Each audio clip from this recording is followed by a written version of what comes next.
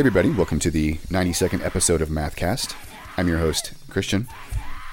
And I'm your co-host, Levi. And today we are joined by our special guest, Otis Chamberlain of the Project Infinite Hex, formerly of Ornithologist and Akaname. Am I pronouncing that last one correctly? You are. Bang on. Nice. Good work, bro. Nice. Very nice. Very nice. Thank you. So, pleasure to have you, Otis. Been a long time coming having you on the podcast. But before we get started, though, just a reminder, if you like what we do, please go check out our Patreon and get some cool exclusive benefits there. Access to our Patreon, our Discord, and Livecast. Some cool exclusive merch. We've also got 2 sponsored shows coming up. Baltimore friends can join us on January 12th at the Crown for Under the Pier, Euclid Sea Finder with Possession 1981 and Vital Part. And Seattle friends can join us February 26th at Cherry Pit for Cell Damage, Dying Whale, as well as locals Nurser, Self-Deprecator, and Kaizo.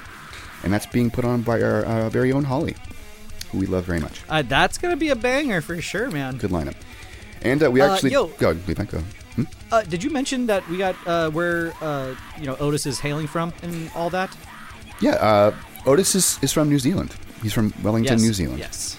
So beautiful Wellington, New Zealand. He's on a different... it's like 6 a.m. where you are, Otis? Oh, I yes. got up at 6 a.m. You're a champ for doing this. Yeah. Okay, all right, good enough. Well, he's up. He's 7 a.m. up a little earlier than that, so yeah. It's tomorrow where cool. Otis lives, and he was kind enough to get up super early to be a part of this podcast. So I wanted to give Otis that little shout out before we got away too far from that. So sorry. I've got my Mathcore Index mug loaded with caffeine. I'm ready to go. I love you for that too. What a G. And another just quick note: we also just sponsored a show in Austin the other night with Mothman, God Awful Truth, Kurama, Sound and Its Creation, Koenig Soren, The Bearer. So if you missed that, sucks to suck. Also, the results from our second annual reader poll are live. So all of you voted on your favorite albums of 2022, 3,000 votes in total. And you can go read those results now at mathcoreindex.com. So with all that bullshit out of the way, let's talk about some bands. So the first band we're going to talk about is Ghost Train Suplex. And Ghost Train Suplex are a mathcore quintet from Stuttgart, Germany. And they just dropped their debut EP, Sepsis, on December 16th. Really feedback-laden mathcore. It's catchy, technically proficient. Very a la The Chariot for sure. 100% getting big Josh Skojan vibes for sure off the vocalist. And a lot of the riffs, too. Man, they had me at track 1 where they threw that little like free jazz part in there for a second. It was like, ooh, all right, let's go. I really liked this EP for the fact that... I really felt that most of the tracks had just this kind of like fast-paced, kind of hardcore feel to it in the beginning, and it just kind of went right into some kind of more fall-apart, chaotic, a la The Chariot kind of breakdown thing going on. It was a nice equation to kind of keep following. I really enjoyed it a lot. This was a great listen overall. Man, super good. One of my favorites of this podcast, actually. I got like a kind of a on the former bit, like where it's kind of punky and fast and stuff at the start. Got a real kind of some girls kind of vibe from it. Especially maybe in the vocals, definitely had that similar kind of tonality and kind of just raw, like definitely the raw thing. Even though the production, wasn't bad production or anything, but it definitely sort of very rough around the edges, which I liked in the general oeuvre, I think. Especially on like Souvenir, it really does have like that energetic, like catchy as hell opening, but then it does, as you guys are saying, it has like this, falling apart breakdown moment at the end. They're really good at just like bringing a heavy ass part at the end of every song, but still bringing some shit that's like, memorable. Mm-hmm. Yeah, man, this was so fucking good. This was like hearing Arms for the first time, where it's just like bringing such a fresh angle to the style.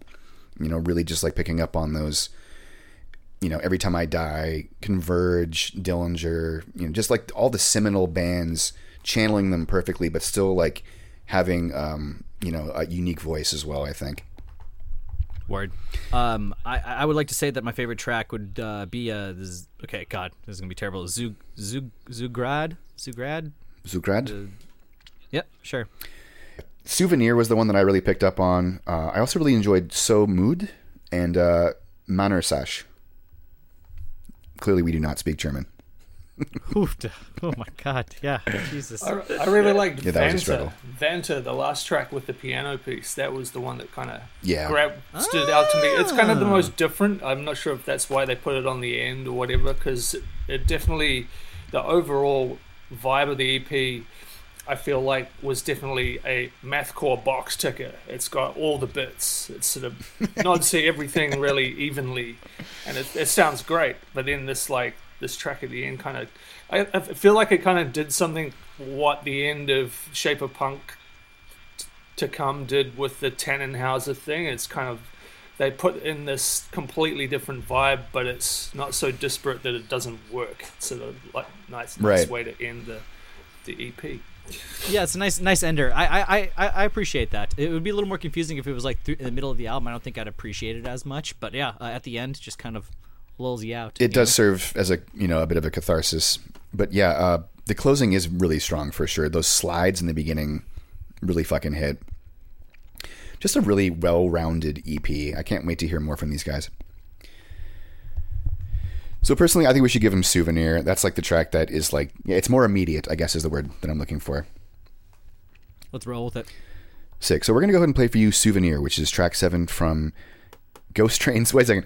We got to talk about the fact that this band's name comes from one of the most famous scenes in RPG history from Final Fantasy VI. Oh, yeah, you fucking nerds. Can you explain this to me? I have this on my notes, too. What the fuck is going on with the Final Fantasy thing? So, especially you, Mr. Final Fantasy. I'm wearing my Fall 50 Feet Final Fantasy VII rip right now for our listeners. Dork. Fucking dork. But so Sabin, one of the characters from Final Fantasy VI, is like a wrestler or a monk, if you will, type class, and one of his moves is suplex. And when you're like fighting this, you like go to this like ghost forest, and you're like running away from this ghost train, and you can like suplex the train. And people just people got a kick out of that back in the day, for whatever year it was. It was apparently very, very funny. That is super specific. Suplexes were big. Suplexes were big back in the day. Honestly, I'm actively on my VHS above my head right now. I am watching a 1992 WWF Invasion. I'm watching Ric Flair right now. Amazing. It's on silent, but I got some fucking. Oh yeah, he just elbow dropped that motherfucker. Anyways, yeah, love a suplex. That's so funny. Yeah, I used to rent WWF VHS when I was like 5 years old. Yo, probably. I'm old enough to be watching it when it was fucking coming out. Oh no! I watched this as a kid. This one, Otis, I did. I guess it's been on I watched it. I had this one when I was a kid. But one last thing about this VHS. It came with a whistle. So I got like a WWF whistle that I'm supposed to just like blow at the TV or something like that. I'm not really sure why the whistle's in there, but it's cool. Something to piss off your parents with more. Okay, so yeah, we're going to go and play for you Souvenir, which is track 7 from Ghost Train Suplex's new EP Sepsis, which came out back in December. Here we go.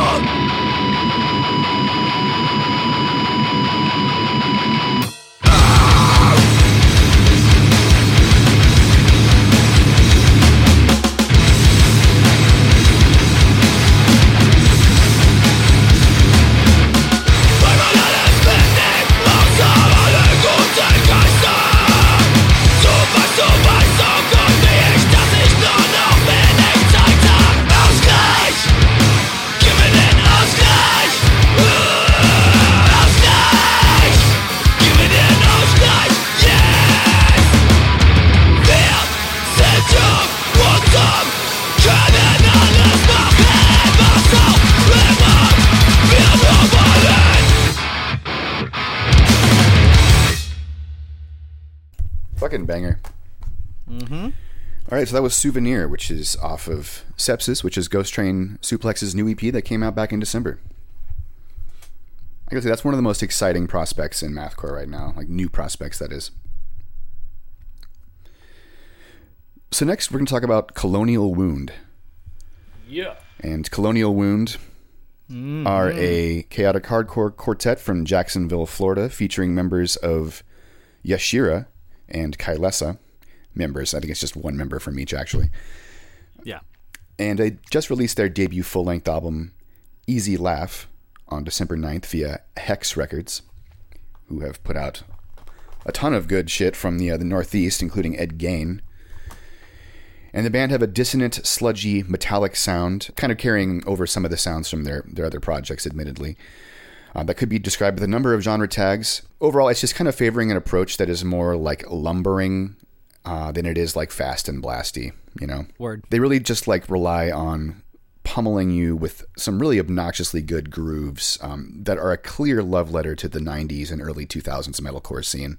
I'm super in love with the harsh vocals. Vocals really did it for me.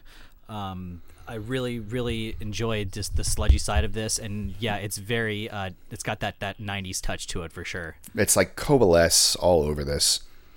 Mm-hmm. A little bit of I Hate God in there. I mean, I get that Ken Mode feel, you know. I got a big Hydra Head / Robotic Empire / AmRep kind of. It's definitely the noise rock with the mathy shit. Fucking huge, so good. Mm-hmm. Yeah, this was really exceptional. I enjoyed this quite a bit. And again, just speaking of like production, like live, raw sounding production, I feel like this record really had that. And I think it complements that natural feedback sound because you get, you know, I don't know if it's like mic bleed necessarily here, but I feel like that's what that live sounding recording brings. You know, you get more of that bleed over from other microphones. I'm with you. Yeah, man, I really, really enjoyed this. This was super, super good. Halogen Green was a hitter. On Nationalism was a hitter, but I think Altar of Youth was like the biggest highlight on this album. Hands down, that's the one right there for me, doggy. Altar of Youth.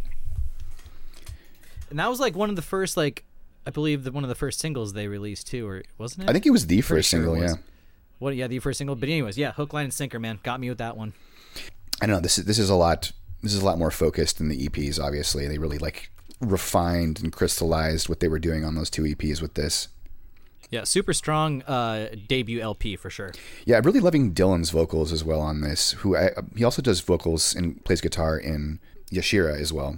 Yeah, in Yashira, yep. Yeah. I'm just reading more about this. John, go ahead.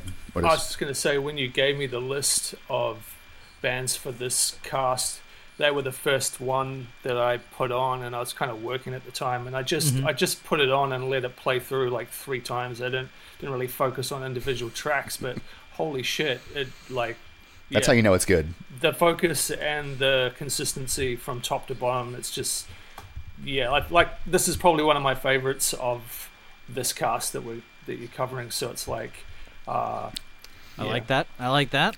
It's so criminal that it was released so late in the year, though, because I feel like they really missed out on a lot of potential press that they could have received for the quality of this release.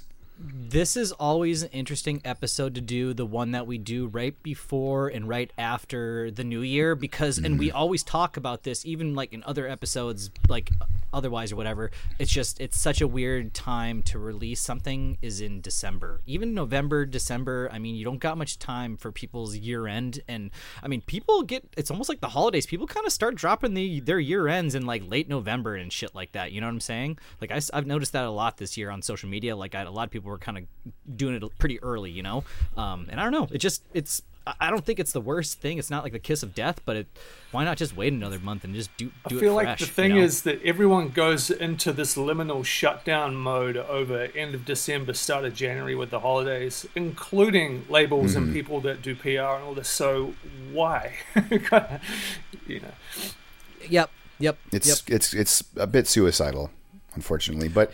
The quality is there, so hopefully this gets the recognition that it deserves, retroactively at the very least, if not critically for year-end lists. So yeah, I think Altar of Youth is the one.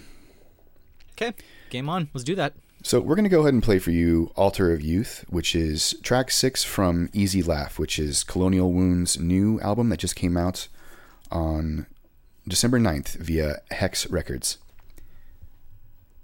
Here we go.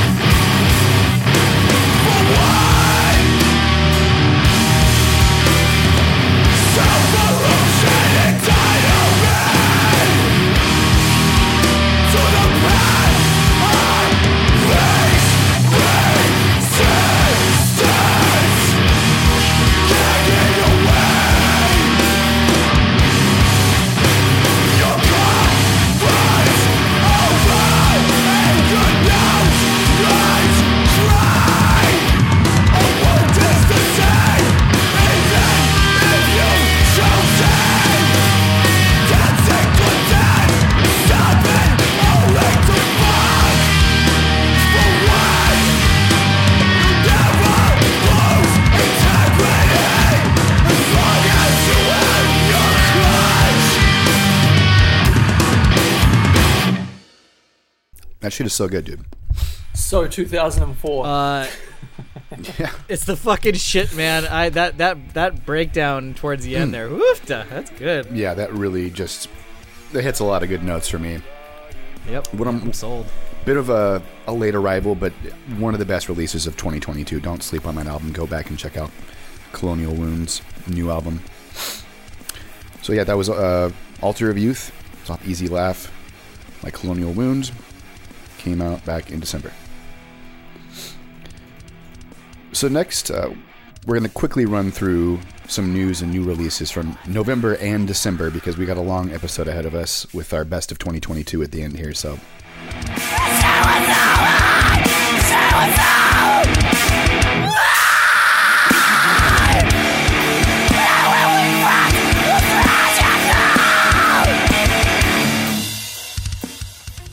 So, See You Next Tuesday had just announced their first new album in 15 years, Distractions, which is to be released on February 17th via Good Fight Music.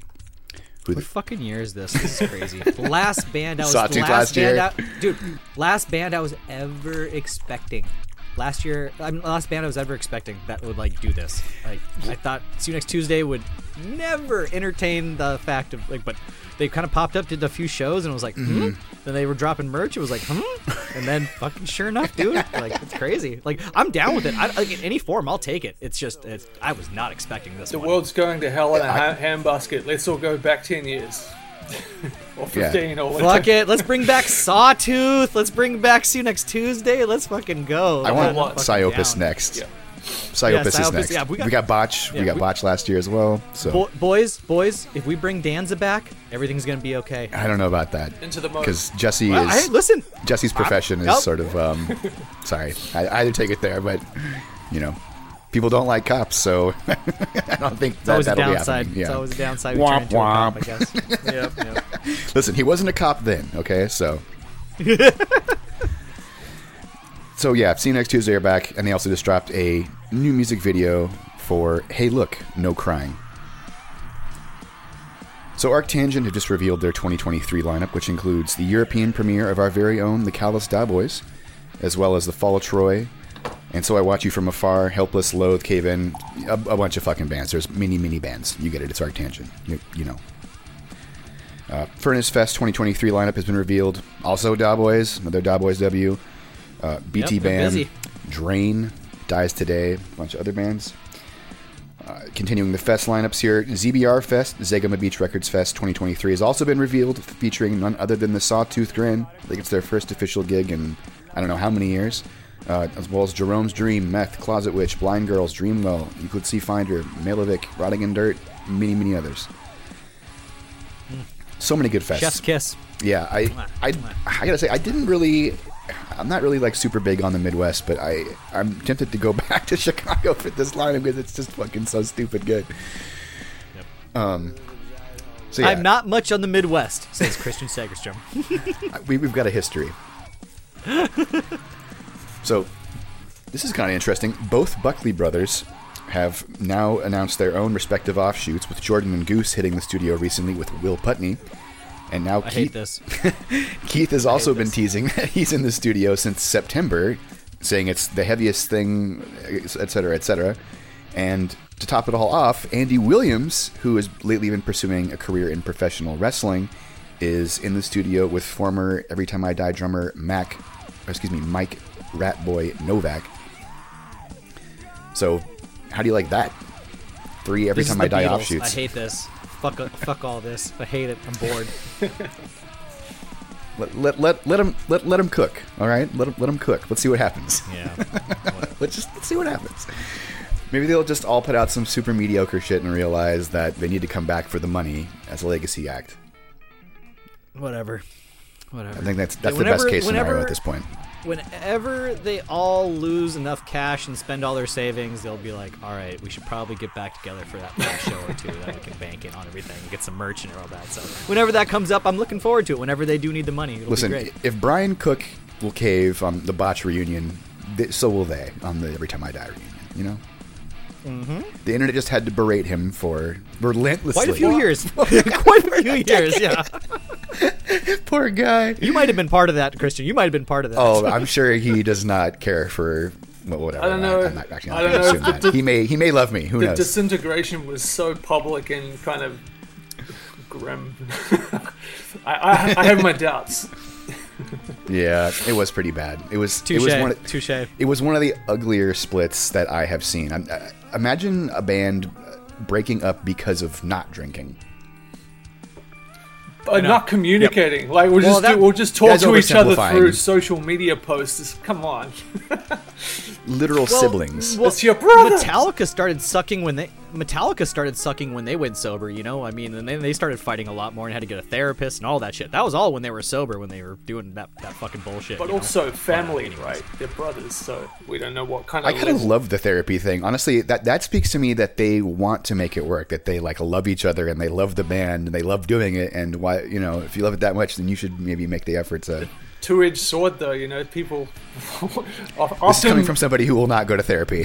Often the families can be the thing you want to be the fucking furthest away from at times, so, you know, I get it. Touche. Yeah. Touche. When I was a kid, I was heartbroken when I realized, like on MTV News, that the Gallagher brothers from Oasis didn't get along and that they were fighting. I remember just being really upset as a kid, being like, "Oh man, that's so fucked up. They're brothers, man." Like that kind of thing. No, I am like fully estranged from like almost entire half of my family, like one half of my family, almost. Yep. And it's not even with bands, you know. Shit. We weren't even in a band together. Yeah, so maybe we could be if the money is good, though. That's what I'm talking about. All right, so on the subject of reunions, Architect, the seminal Syracuse metalcore band, have just released their first new music in over 14 years. A bit more on the sludgy side, not like on like the mathcore or like chaotic hardcore side as much, but cool to see that they're back, just putting that on the list of, you know, sort of like legendary, like regional kind of caliber bands, let's say, that maybe just didn't really get their dues, but cool to see them come back, though. Yep. Let's see here. New single from Sleep Sculptor, who have just announced their new vocalist and their new album Divine Recalibration, which is out April 28th via Silent Pendulum Records. They ended up replacing replacing the vocalists with someone named Florent. His surname is escaping me 1 second. Florent Curatola, who is got a great voice on him though. Yeah, definitely. He's actually done vocals for what is it? Well, anyway, he's like some sort of like vocal instructor, music instructor, and so they've announced their new vocalist, new album coming out via Silent Pendulum later this year. A couple new singles from Eyes, members of Telos, just announced their new album. Grey Sea, three new music videos in the last 3 months. Like they're just like one of the hardest working bands in the scene right now. It's crazy. Yep, them Callous Dowboys busy. Yeah, super busy. What else? Geister Far have just announced they've changed their name to Lotus Eater Machine, and they've put out 2 new singles, which were produced by Nick Cates of Mouth Breather.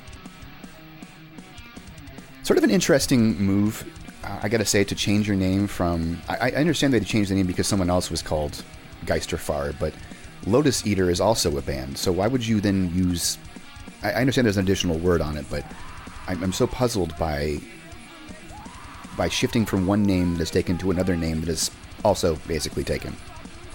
During the it was like 2001 or 2020 or 2021, Lotus Eater then fell apart because their vocalist is involved in it's like a problematic band shit. Yeah, it's a problematic band, so then you went and named yourself, you like added like Machine to like a problematic band's name. It's an interesting move. I mean, marketing wise, I do not suggest it, but the tracks are great, you know. Yeah, these are the tracks hit. Yeah, they've definitely found, like, you know, they've quote unquote, you know, like found their sound, you know. Mm-hmm. But 100%. it's once again, it's just an interesting move with the band name. But hey, we'll get used to it, and let's just make a tradition out of it. Making music, boys. So, Circle of Contempt, Finnish tech deathcore, just dropped their first new single in 6 years. A couple other new singles, Baby Godzilla. Oh, Heck. They're now called Heck, UK mathcore. This single's a fucking banger, by the way. If you're familiar with Baby Godzilla, they've changed their name, and man, their new shit is super, super good. Go check that out.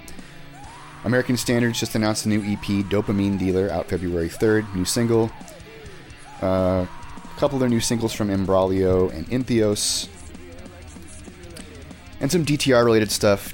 Australian mathcore act Basil's Kite have just announced their debut full-length album, Shooting Stars, which is coming out, again, on our affiliate label, Dark Trail Records, on March 24th. Sick as fuck. And I'm really excited, dude. It's super, Very super excited. good. Like they are like really top-notch musicians, and the songwriting is just like really next level good. Music videos are absurd. The music videos are absurd. The existing music videos are absurd. There's already 3 that you can watch now. And lastly, we're also doing a vinyl pressing of Meth Witch Indwell. So go pick that up. Warning, it's not cheap. So, worth it. Now for some new releases. Very quickly, just run through these. Eclectic Ruiner by Blame Kandinsky. Far by Infall. Easy Laugh by Colonial Wound, which we talked about moments ago. Permanence by Invalids. Strobe Light Shadow Play by Lower Automation. Self-Titled by Ya, which we're talking about later in this episode. Sepsis by Ghost Train Suplex, which we just talked about.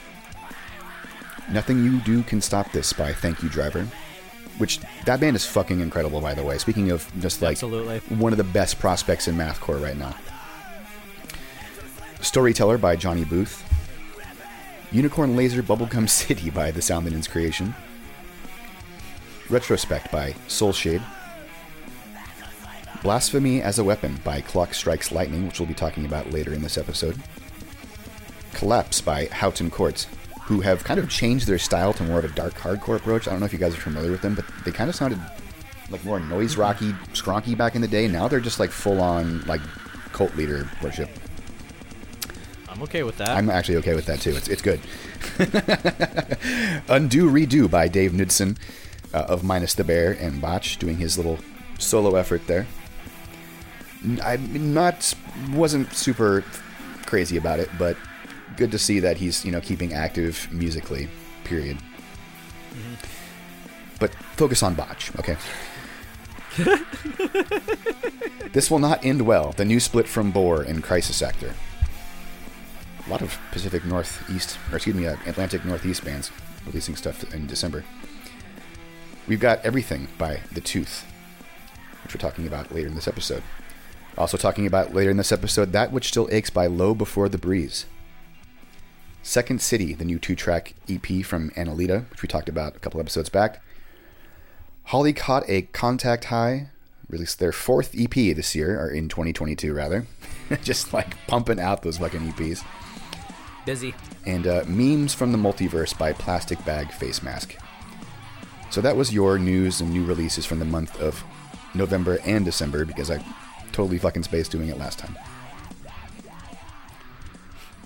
So next, we're going to talk about Yuh.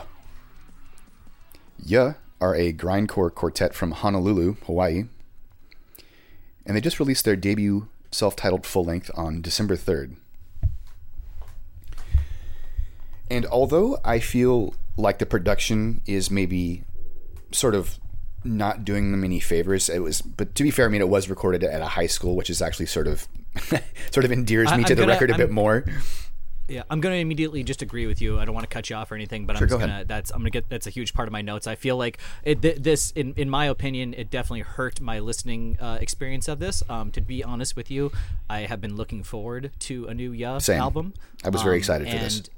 There's a lot of promise here, but it does sound like it was recorded in a high school, which you are telling me it basically was. It was recorded at Kailua Music School, I believe. Sure. And yeah, I mean, a production value can be good anywhere, but that it sounds just like that, My notes just say Otis, rough. what do you think? Which can be an endearing quality, and often, and to an extent it was, but yeah, I can't disagree. Yeah, I can't totally. Disagree. Yeah. It's a bit inconsistent, but we can leave it at that. It was produced at a music school. I'm sure they got a banger ass deal on some decent sounding recordings, and they've now got an album out on the internet. So that's a huge fucking plus for this band.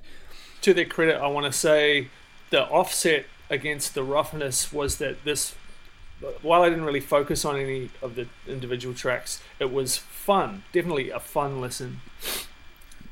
Mm-hmm. Wonky, very just like disorienting grindcore, almost like nauseating with the riffs.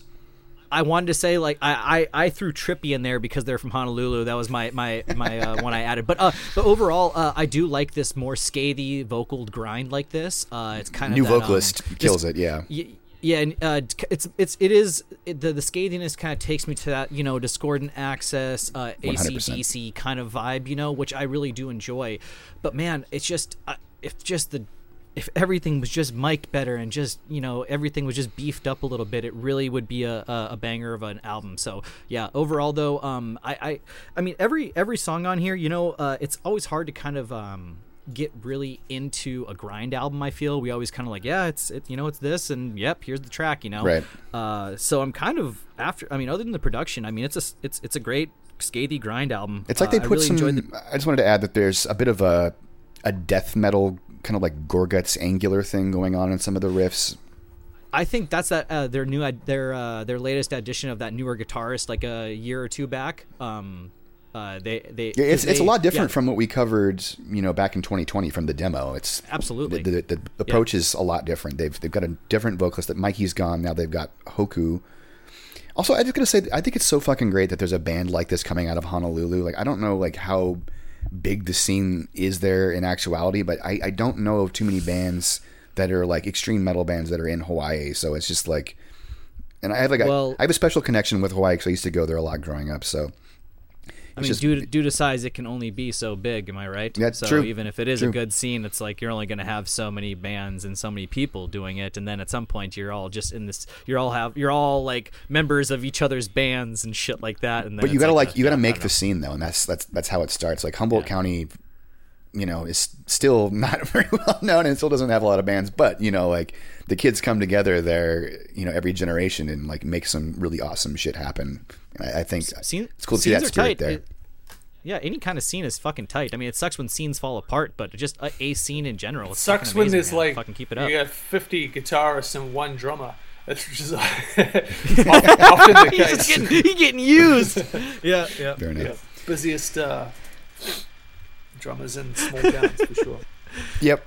Well, that takes me back, Otis. Definitely. That's for fucking sure. every drummer, yeah, for sure. Like, yeah, we don't need to expand on that. It's obvious.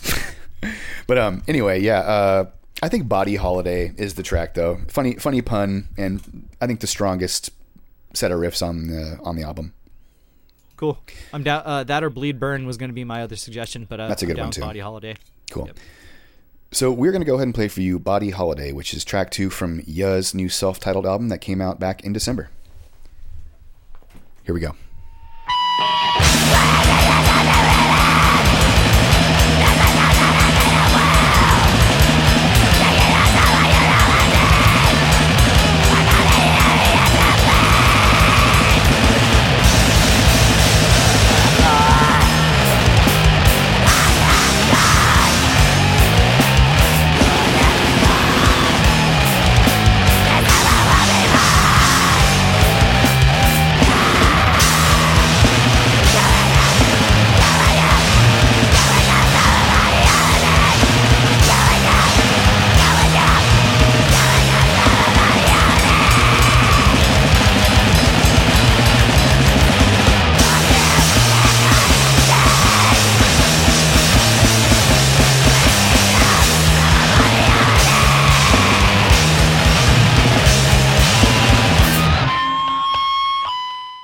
All right, so that was Body Holiday, which is off Yuh's new self-titled album, which came out back in December. I meant to cite this in the initial discussion, but really, really love the drumming on this album. I think the drumming is like one of the best aspects of this release and the band in general.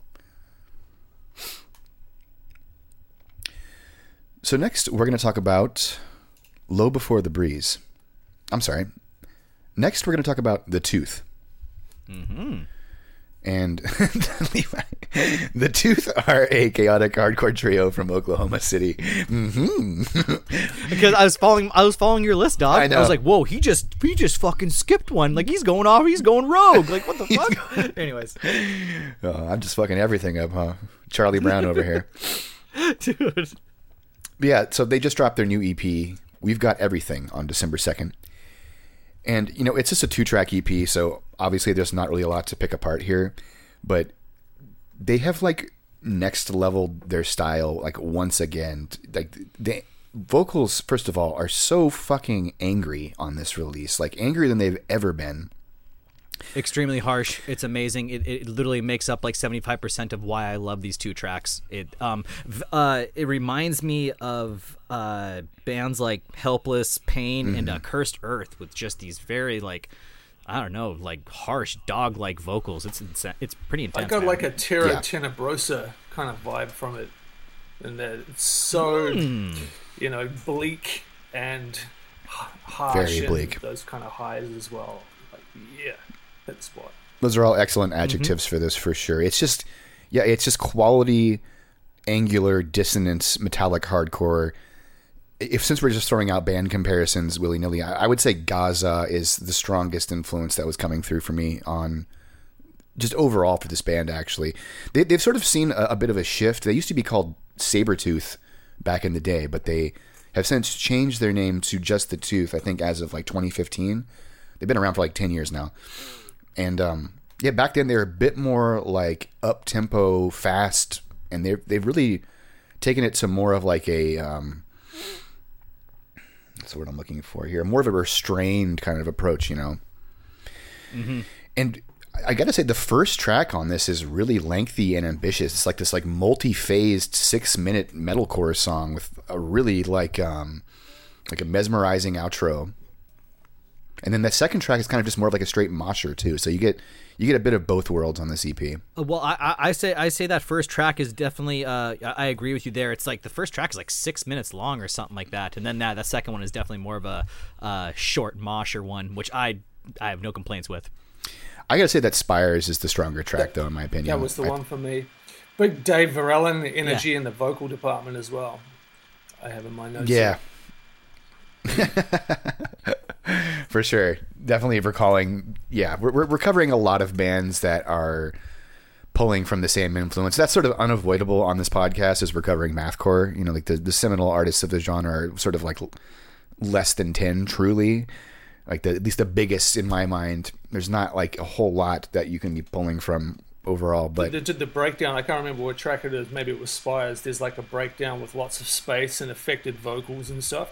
Usually when bands do that, it's kind of like it can kind of go either way. Is it like a pointless injection there? But I feel like that one was that hit definitely. Cool. Let's give him Spires then. I think that's the track for sure. It's just it's got a lot more going on. The second track is a bit more straightforward, which again I do enjoy. It's definitely like spin kick time, but yeah, Canine Train or whatever. Yeah. It also strongly reminded me of Yashira, who are also kind of channeling arguably the same influences plus Neurosis. So we're gonna go and play for you Spires, which is track 1 from We've Got Everything, which is the Tooth's new EP, which came out back in December. Here we go.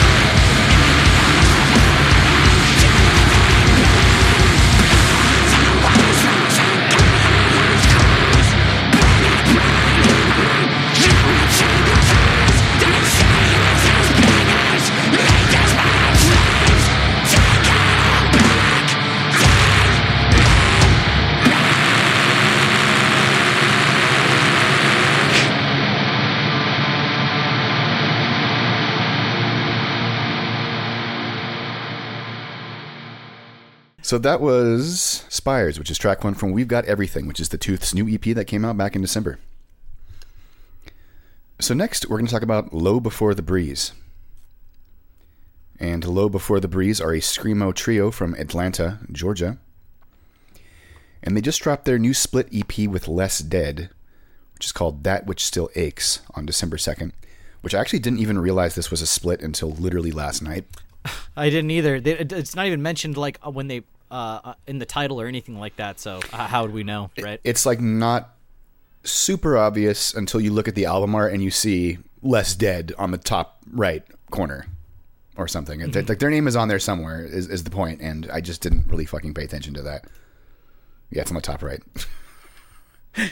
So, whoopsie. But so Less Dead, I wasn't quite as crazy about. I mean, it's more of like sort of a straightforward screamo project. That's not to sort of like discount what they're doing, but definitely more interested overall about Low Before the Breeze. So I'm glad that we're talking about them nonetheless. Because holy hell, this is some nasty fucking screamo, and they really do bring a good crossover of chaotic hardcore type material as well. Really excellent vocals, just like top-notch shrieks, man. Super good percussion from the drummer. Yep. The production was a little here or there, but I really enjoyed this. This was right up my alley. Kind of like a little Black and Screamo kind of vibe going on. I knew you would love this. It reminds me of Bucky, is why. I honestly thought like you put this on here just for me, or you're like trolling me or something like that. I was like, why do you throw this on here? But no, it was a really nice treat. I really do enjoy. I think the last time we had Screamo on here was when we covered Gospel, like on episode 89 or 90 or something like that. Damn, is it that long ago? Yeah, we've sort of been neglecting. You consider a few things Screamo, but I would say the last thing we had that was like in that realm would be like Gospel, and even that Gospel kind of is not what Gospel used to be. So yeah. Anyways. Totally. Yeah, it's a little different. Yeah, a little different. I don't even know how to describe what they're doing anymore. Yeah, we're getting off on a tangent now, though. Yeah, so, but overall, good, I really enjoyed this. It wasn't too much to say, on here, but just some really solid screamo. Would really like to see, like a full EP or a full length from them with a little bit better production. Otis? I felt like it was pretty scratchy, but that's probably more indicative of its sort of wheelhouse, isn't it? Like, I'm less down the screamo hole, but most of the stuff that I have heard definitely leans less towards the sort of full frontal forward tight production kind of thing. So I feel like it was on purpose and part of its general oeuvre, and it worked for me in that way. Definitely had a lot of charms. I enjoyed the free tracks. There was definitely like overall an early aughts blend of like that screamo metalcore. Love Lost But Not Forgotten, their second release, when they had just one vocalist, kind of really nailed that. There's just this, there's one or two tracks where they squeeze in a beautiful little melodic part, and that really takes me back to the early aughts kind of a screamo side. So they really are pulling from a pretty good screamo book. I'm not sure what they're reading up on and everything, but it definitely hit me well. Just once again, wish it was just a little bit better produced, but it's all good. Yeah, like Jerome's Dream and Love Lost But Not Forgotten were some things that were definitely coming to mind for me. I would also say that there's that chaotic hardcore edge is coming from bands like His Hero Is Gone. They sort of like bring some like heaviness that sort of reminded me of that kind of style. I think Visions of Eating Dirt was my favorite track though overall. Really just like Same. Like bringing you like 60 seconds of just like as much quality shit as they can possibly fit into one song. I'm with you. Cool. So we'll go ahead and play Visions of Eating Dirt, which is track 3 from That Which Still Aches, which is the new split from Low Before the Breeze and Less Dead that came out on December 2nd. Here we go.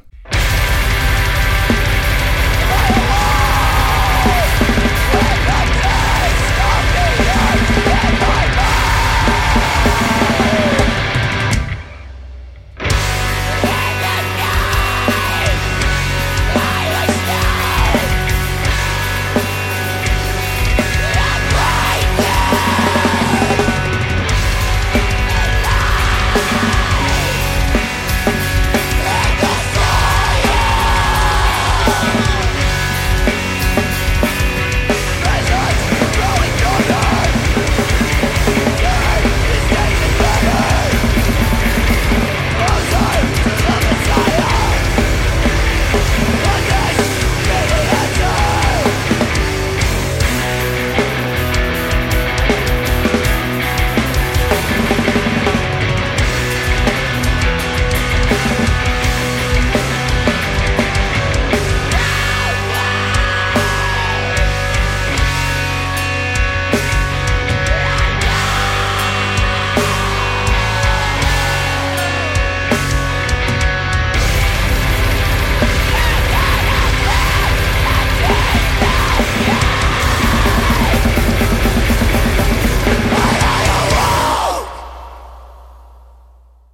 So that was Visions of Eating Dirt, which is track 3 from That Which Still Aches, which came out back in December. And that's by Low Before the Breeze. Okay, so last we're going to talk about Clock Strikes Lightning. And Clock Strikes Lightning are a solo math grind project from the United States, but otherwise parts unknown. And they just dropped their new EP, their debut EP actually, Blasphemy as a Weapon, on November 11th. This one has MySpace written all over it. You can really tell this. Duh. Yeah, you can tell this person is into Tower of Rome with that snare sound and Cloacal Kiss. It's basically like every DeBello and 187 Records release. So it's all great. I got Sounds Like 2008. Yep. There we go. You got that. Yep. Yeah. Yep. 6 to 8. Absolutely. It is like almost focus grouped in the way that it sounds for like aimed at MySpace heads, you know. I like it a lot though. It's great. It's even the artwork down to its down to the artwork. Truly, when I look at the artwork and I listen to it, I'm like, wow, there is an FFO of Cloacal Kiss here. But overall, man, I have no complaints with this. I would like to see more tracks, better production on something more. I know it's a solo project, but fucking beef this shit up. I love it. It's great. I really like the raw production. The guitar harmonies also really stood out to me. And I don't. Is it one dude, or it sounds like it could be one dude? Maybe it's not, but like that was a vibe that I. It's a solo project. Right, yeah, for sure. Right.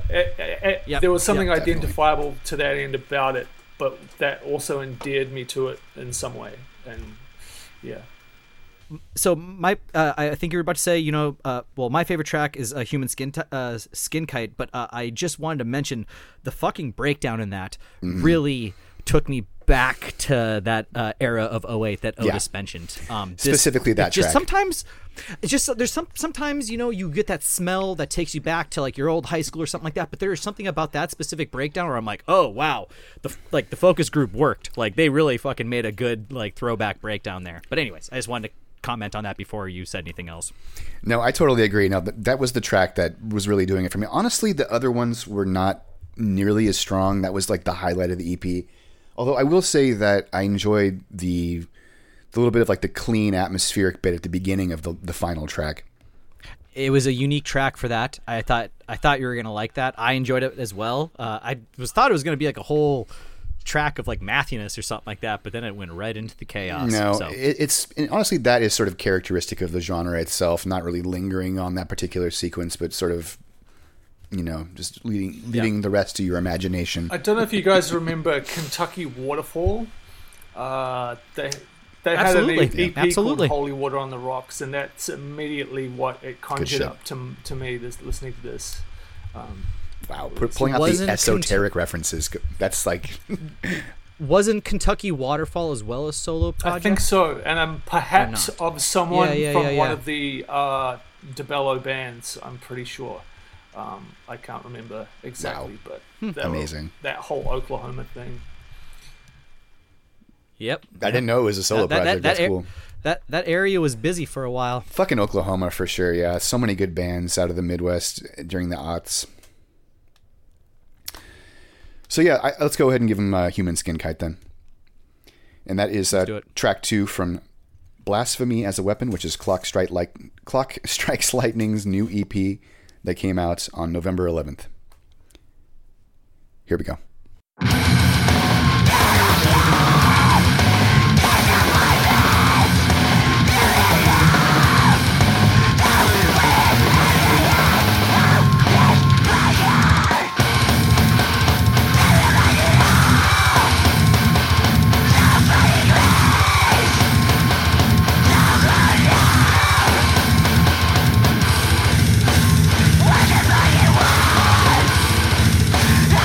Yeah.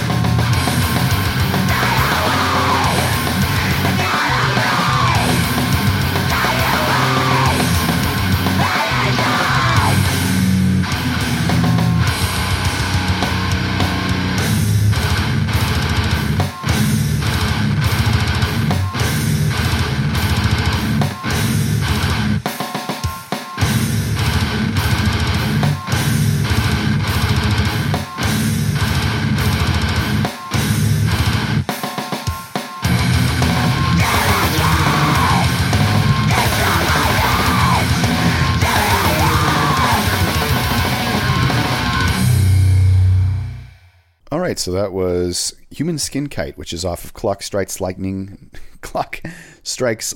new EP, Blasphemy as a Weapon, and that came out back in November. A bit late on that one, but I felt like we needed to work it in. Oh, worth it. It was just so on the nose for that MySpace era that we had to get it in the rotation.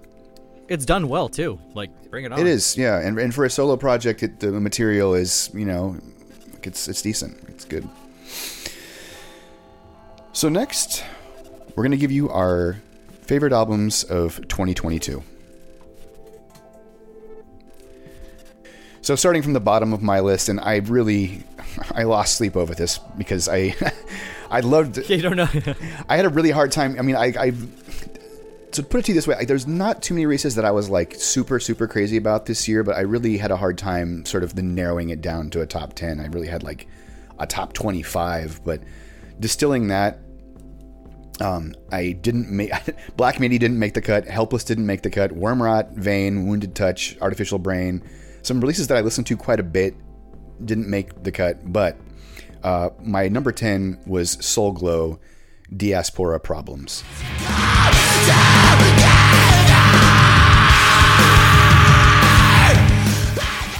Wow. So this isn't a mathcore record, obviously, but it's like one of the best punk records that I have heard in a really, really long time, and they're just bringing such a fresh approach to the punk genre. Super energetic, incredible lyrics, just everything about this project is so memorable and good. And I was trying to like include the albums that really stuck with me, and this one really stuck with me, man. Like, it was a super, super good album, and I enjoyed it more than a lot of the other like mathcore adjacent albums this year, even over the Black Midi record, which I thought was like pretty exceptional. Mm-hmm.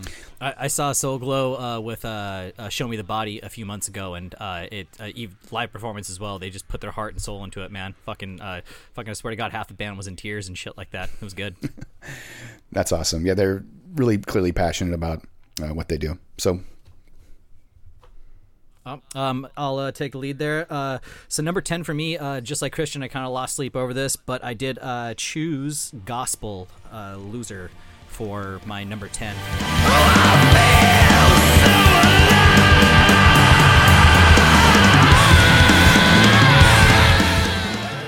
This one might be a little bit... I have two on my list that I will claim as maybe being a little biased just due to nostalgia. I had to give Gospel the love. This album is complex, very well written. I was not expecting Gospel to ever release anything again, so it had to make the list no matter what. And once again, not much of a mathcore album, but we did cover it on a few episodes back for pretty much the same reason. It just needed the attention. It's good. Just really well done. I respect that choice for sure. It's a great album. Overall, like, this is one of my albums that it is a true, like, so like every album on here on my album of the years, it is a, you know, track 1-2 finish. Like, if I'm skipping over tracks, like, you're out of here, you know. And this one I just it had to be at least on the list, so it went to number 10. Otis, what do you think? What's your number 10? As I mentioned earlier, I didn't really have a hierarchy for stuff because my listening behaviors over 2022 was so fucking erratic, and I spent a lot of time listening to old shit as well. So the one you love the least. I had to tell us the one you love the least. The one I love the least. Yeah. That's on my list, or yeah. Right. Yeah. Which one of your kids do you hate the most? Like, yeah, you're like, fuck that one, but like I love him, but like okay. I got one for you. And it's, if you had a gun to your head, it's not math. Let me be your goddamn number 10. It's not mathcore at all, but I spent a lot of time listening. Doesn't have to be. The new Mars Volta. You would be gone if it weren't for what I know. Oh shit! Unexpected. Yeah, it ended up in my playlist a fucking lot for some random reason, and I do really enjoy it, even though I know there's a massive backlash from the change in direction or sound or whatever, but it definitely grew on me. But it's definitely probably the least math orientated stuff that's on my list anyway. So from that perspective, but I still listened to it enough and was moved by it enough to include it in my list of stuff for 2022. But again, I'll say no. Well, if you were moved by it, then Yeah. shit, then it needs to be in your top. I was moved significantly by the Soul Glow album. It penetrated my top 10, even though it's not in any way adjacent. Really, it's just a punk album, but aggressive as fuck. So, but yeah, I that's so funny you mentioned that album because that album was so far from my mind when I was making my list.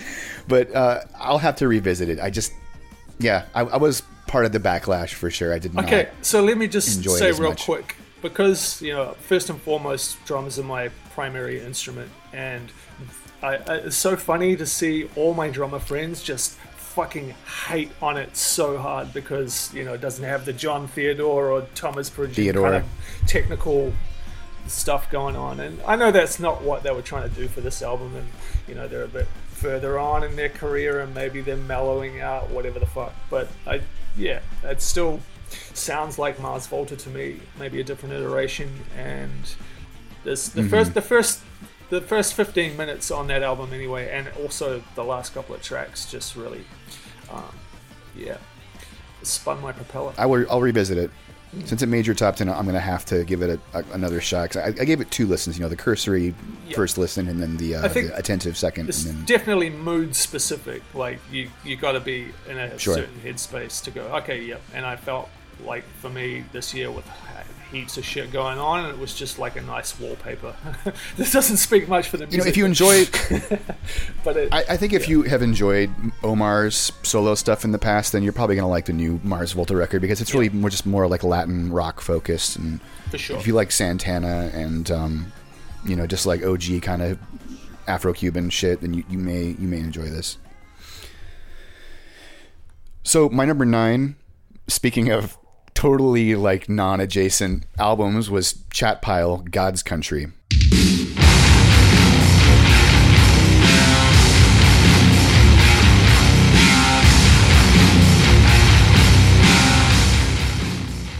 I have that too.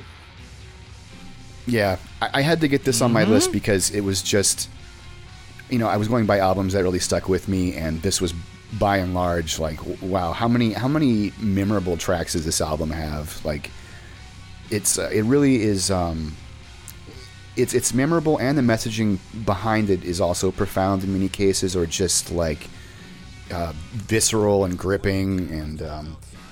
Existential, and it's just it's like an anxiety attack, but I really enjoy coming back to it.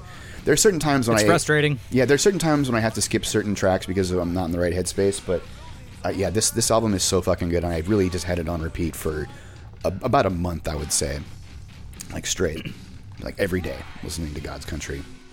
Respect. Did you feel yourself getting more depressed as that month went on? A little bit. It's so bleak. I mean, I love it. I love what it is because of that, but it is so fucking bleak. Yeah. Well, I listen to friggin' mathcore, so I'm already self-flagellant. I kind of got a big Amun Ra sort of thing going on with it, and I think that's what I'm picking up with the bleakness thing. It's kind of really, it's really unhinged, but in a controlled way, and yeah, definitely, it's definitely a vibe. So that was also in your top 10, Otis? Yep. But more for kind of I See You. Noise rock, kind of, it's on that, in that camp, definitely, but just with so much more emotive undercurrent, I think, it was the bleakness and that kind of so fucking depressive, oppressive sound. Yeah, and like the last track as well. Is that the one with like Grimace? Grimace! Yeah. Fucking yeah. He's been a running theme of theirs for a while. They have a merch T-shirt like from like that Grimace with a bong, and they've been selling that thing for fucking years. I've been seeing Holly celebrating that aesthetic quite a bit recently as well. Yeah. Yep. It's delightful. So Levi? Number 9 for me, it's going to be kind of once again a little away from its mathcore. We did cover it though, so I felt good about this. I'm going to say Knoll.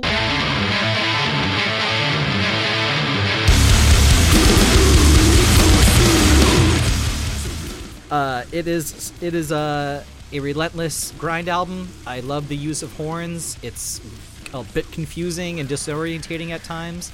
I mean, we said on the podcast, and I'll say it again. It is definitely a heavy, full of hell worship FFO kind of thing, but in a good way. As that band kind of explores more and more through albums and stuff, I really feel like Noel has taken the wheel and just producing some really amazing chaotic grind. So yeah, that's my number 9. Otis? I gotta say, that's just to quickly agree with you that it's one of the best grindcore albums of the year for sure. I really struggled with not having Cloud Rat, Wormrot, and this album on my top 10 because they're all just really fucking exceptional. Yep. And Otis, you said that your Chat Pile was also in yours, so do you want to count that as your entry for this discussion, or do you want to? This is not an album. This is an EP.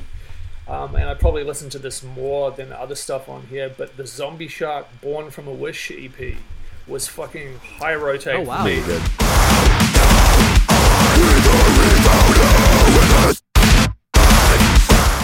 And of course I love Cybergrind and that kind of stuff, but I feel like even in terms of what he has released before, this felt like a culmination of production, writing, just straight up vibe, really aggressive and digital, and a lot of box ticking things for me as a Cybergrind fan. But yeah, I'm hoping we get another album from him soon, because I love what he does, and that EP was sick. Super good. I agree. Yeah, one of the best like modern Cybergrind artists, along with Blind Equation. The production was a lot more leveled up and kind of balanced out than previous stuff, and I hope he continues Thicker. on that path. Yeah, it's good. Super good. So moving on with my number 8, I had to give it to Totally Unicorn, High Spirits, Low Life. I don't care. She's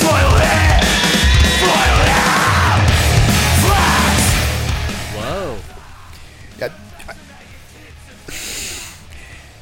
I think that it came out a bit earlier in the year is probably why, so I think it probably escaped a number of people's year-end lists. But yeah, I really, really enjoyed this album. Like, from start to finish, every track is just like catchy and has amazing lyrics, and still offers that kind of like the chaotic edge, but they're just moving more and more into like the rock and roll kind of field, which I feel like is becoming a trend for a lot of mathcore bands post like their most like chaotic period. They kind of are like, we're going to do like more of a rock and roll sound. Maybe I'm just thinking specifically of Sunflower and the bands in my orbit, but I just was picking up on that.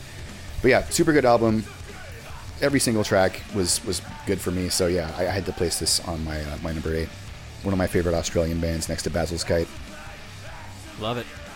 Yeah, they're always been party central, like in their vibe as well, and I think maybe that leans towards what you were kind of mentioning, Christian, about the rock and roll take over it. But it's like, you know, shit that would make you move and do the, you know, the hardcore dance in the pit rather than like slam into someone kind of thing. It's more like a, you know, it's good time shit. And they're totally, just like, yeah. truly, yeah, definitely a party band. And they're just like lovable looking dudes too. Like, he's just like, look at them. How can you not love these guys? I went on That's tour. pretty We did when I was doing Ornithologist. We did several dates with them, and all of the heavy low dates when they came down. And what was that, 2009 or something?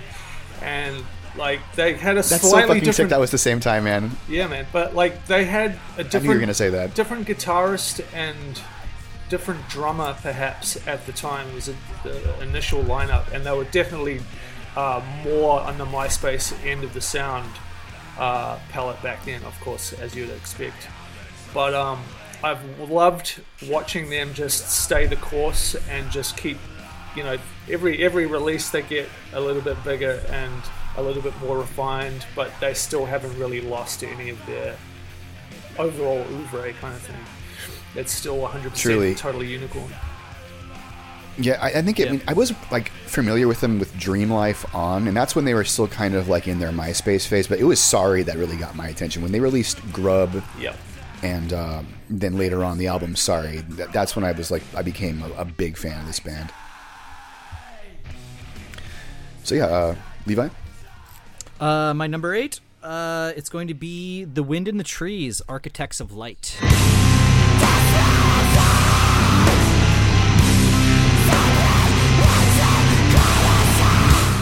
Fuck yeah. This had to be on the list no matter what.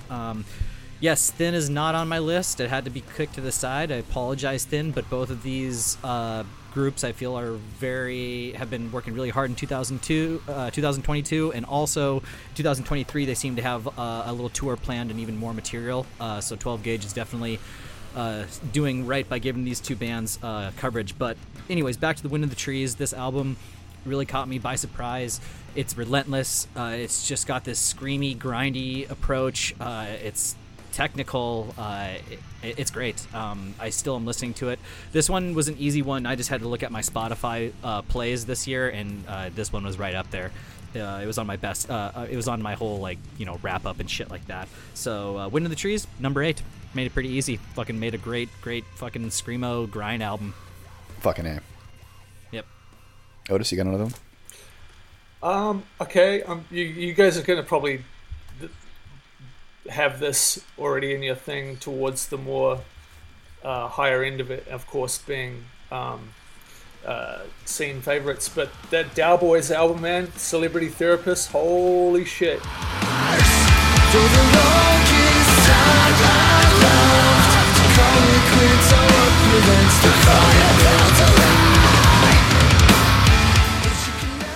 Definitely did a lot of time in my headphones while out walking around.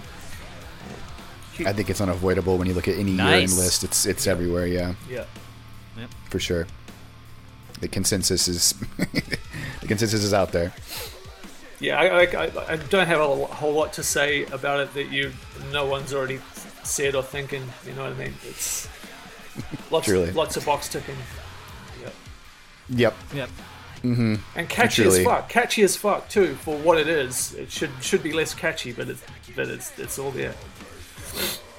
Truly. Yeah, they really brought some catchy stuff as well on that album. So moving on to our number 7s, or whatever placement we are for Otis. Sorry, I'm fucking you all up with my random shit. Oh no, it's all good. I like it. I like it, man. How dare you, sir? Yeah. How dare you? Hey, you have a list. That's great. That's all we need. You did your homework. Cool. So next on my list was Forests. Get in, losers. We're going to eternal damnation.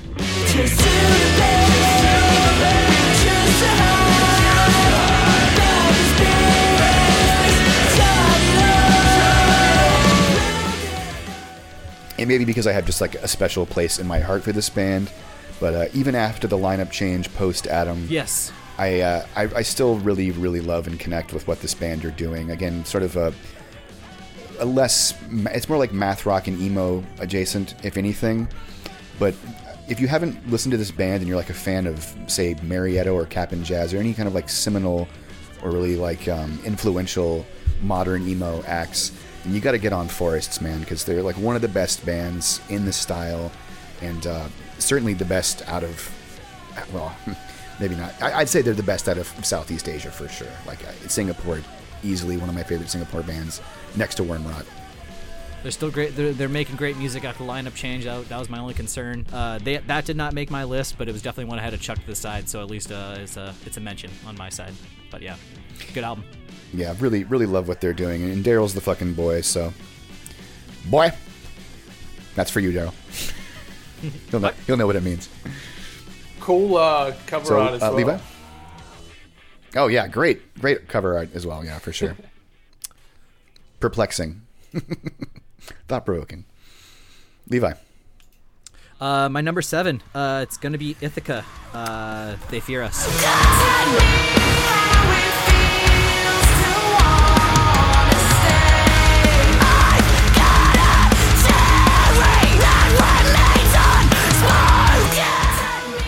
Damn, I'm almost surprised to see this so high up in your list. Yeah, so this one, after we covered it on the podcast, I definitely gave it more listens. This one grabbed me in the same way that the Armed grabbed me. Overall, I just feel like there's some really strong songwriting going on. Lyrical content's really good. 100%. The productions got me, and I honestly, just the way that they were kind of shoved down my throat through social media and stuff, and just like how they were promoted, like I mean, you got me. They definitely had my attention. Great visual aesthetic for the music videos and the whole the PR spread with their photos. They're looking very sharp and. Yep, I mean the vocalist has Jamila. a great tone. I really like where the vocalist is, but overall, yeah, it just in itself, it's just a well-produced album, and I can't fucking deny it. I'm not sure if The Armed made my list. I think it made your list and not mine, but I was even surprised that it kind of worked its way up. But once again, this is one where I was like, I don't know. Went back to my Spotify plays, and I was like, oh shit, okay, I gave you more time than I thought. Let's do this. Yeah, so it's their best album for sure. Yeah, really. Yeah. I'm just gonna say, really enjoying the lyrics, and Jamila's obviously a great front. So. Yep. Loving to see them get like their dues, you know, really coming one of like the more prominent like metalcore premier UK bands, you know, like along with People's Slicer. Yep, absolutely. Love to see it. Otis, you got another one? I'm gonna put in a nod for Black Matter Device, Autonomous Weapons.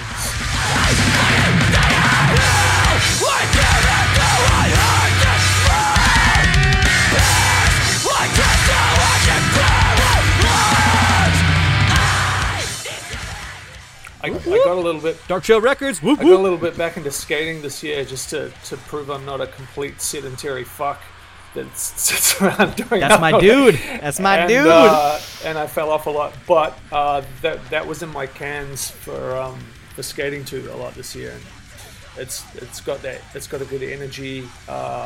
Love. That's good skate music Love for sure. Michael Tony's vocals, and like it doesn't stick out in any specifically iconoclastic way. Like it's doing the thing it does really well, but also again another band that leveled up their production. I feel like compared to previous releases, and the material is only improving, and again a whole ass vibe. From top to bottom, and not a lot of track skipping for me for that one, so I had to include that. No skippers whatsoever on that. I like that. No cap. My number 6 was Mothman, Cancer Withdrawal.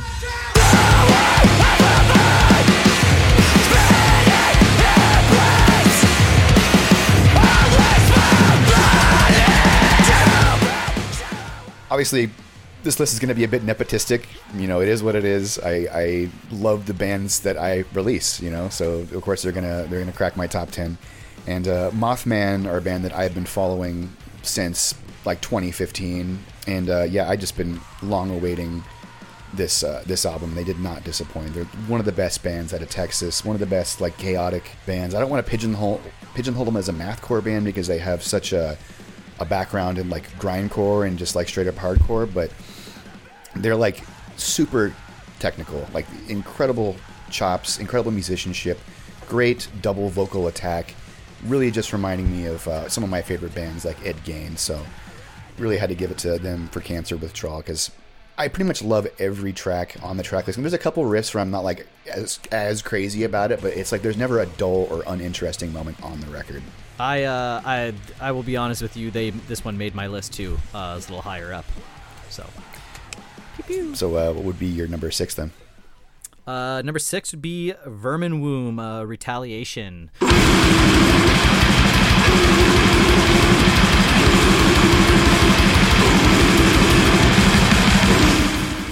Once again, just went back to the plays, and I was like, okay, I gave you a lot of time, but yeah, overall, I was really excited. Vermin Womb didn't know that they were going to be pumping out something, and just very fortunate for it.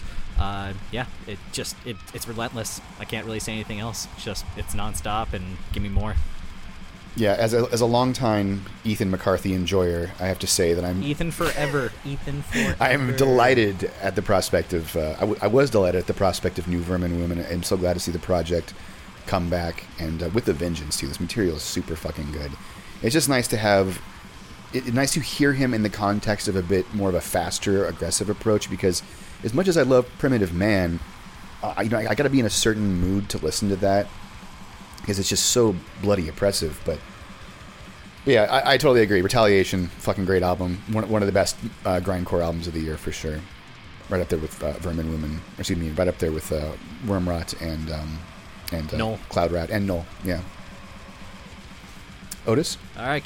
Yep. What's up, I'm going to Otis? take Levi's last one as a cue to investigate, because I've never really heard Vermin Woman before, but I've heard it's one of those names I keep hearing getting bandied So around, Ethan was in a band called Clinging to the Trees of a Forest Fire. Oh, Are yeah, you familiar with Fire, right. yes. So, right, yeah. They were a DeBello Same band, dude. for sure. Yeah. Goes back to the DeBello days. Right. Basically just like a Denver, Colorado scene pillar. You know, Right. like one of the most prolific like extreme musicians out there. He's a noise musician too, I think, as well. Right, cool. Yeah, I'll definitely check them out. I think I'm gonna call up Meshuggah Immutable.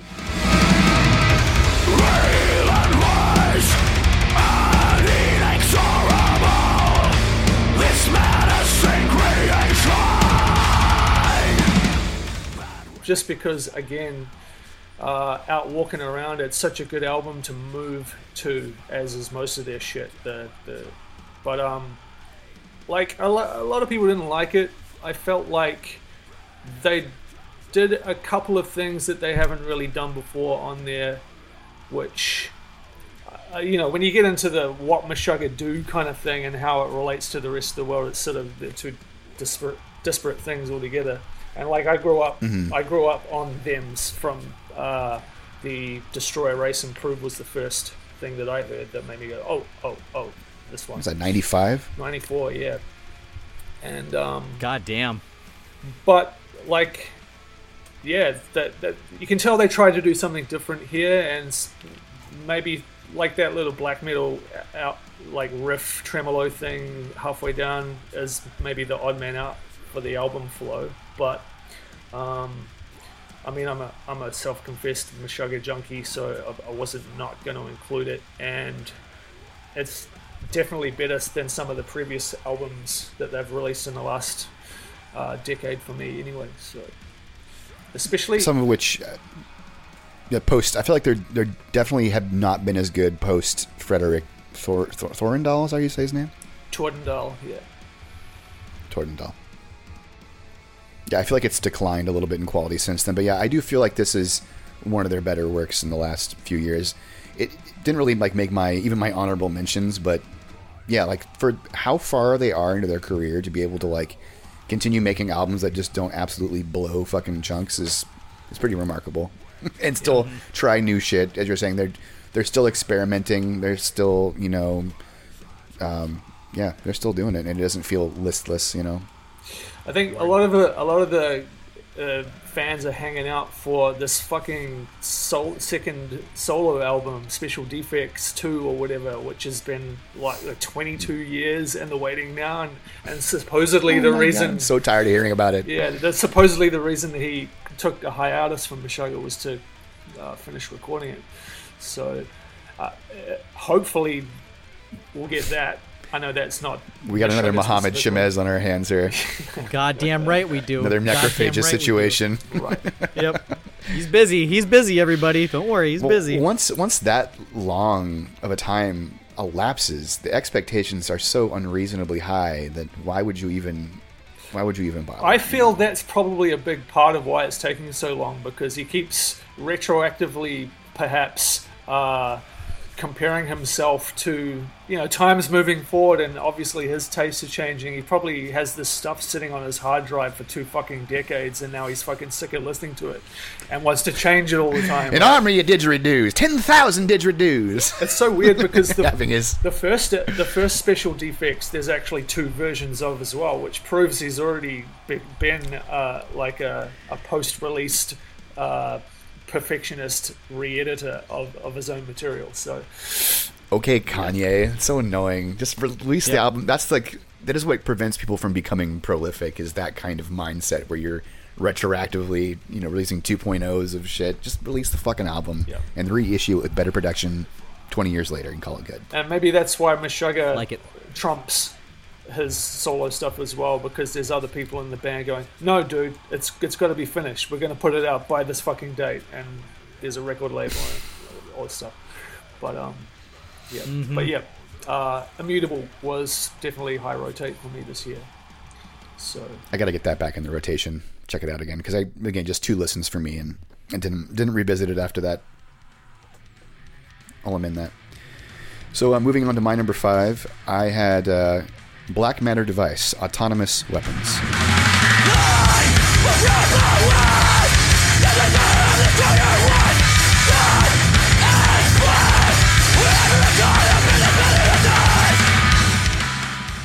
Like you were saying, they're not like, it's not especially iconoclastic, and they're not like taking any like bold moves experimentally on this album or anything, but like just so fucking good at what they do, and just every track is very, very concise and has something memorable about it, and just not a skipper in sight too. Just a good like fluid listening experience. Man, and just Michael Toney, just a visionary in like modern mathcore for sure, that I feel like is not necessarily getting the dues that he deserves. Like they're the same caliber as Callous Cowboys, but it's just like lesser known, So if you're not already familiar with Black Matter Device, definitely go check them out, because they've been putting in the work for a long time. Production on Autonomous Weapons is definitely like the best yet. They produce all of their own albums, so like it's technical where it needs to be, but it's got a comparatively bountiful amount of vibe. It's got fun. It's got a fun Hooks. factor to it that keeps me coming back for repeat listening. Yep. yes, there's hooks and catches where you're like, that part. Yeah, and I think that's what moments. a lot of these bands are. Yeah, as opposed to just like being a derivative pastiche of your influences, to focus on bringing parts that really stick with you personally as a songwriter is what the audience is going to enjoy the most, at least in my experience. Yeah. So yeah, that was my number 5. Levi? My number 5 gonna be Helpless, Cajun Gold.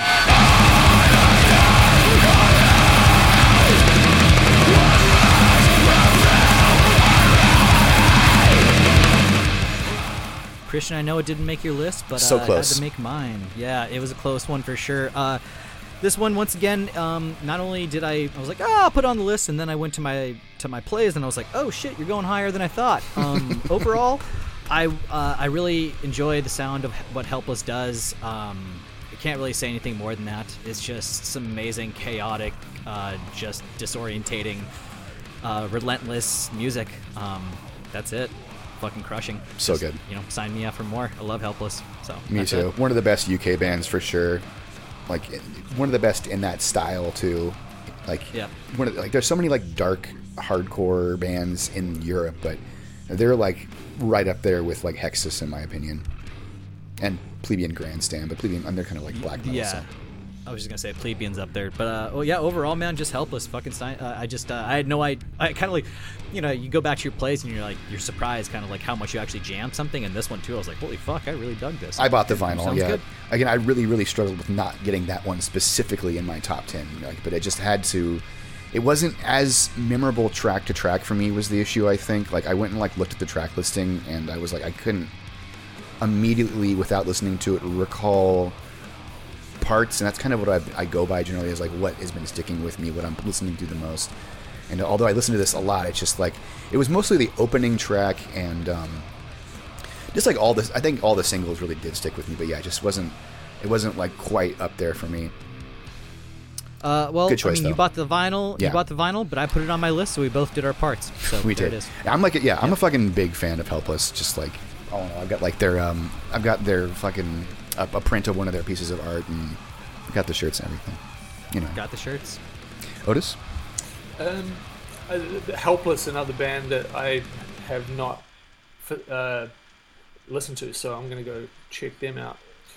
sometime Very soon. Gaza-esque. It's what we're here for, Otis. That's it. Check That's them it. out. That's what we do. I'm going to call upon the Sawtooth Grin Good.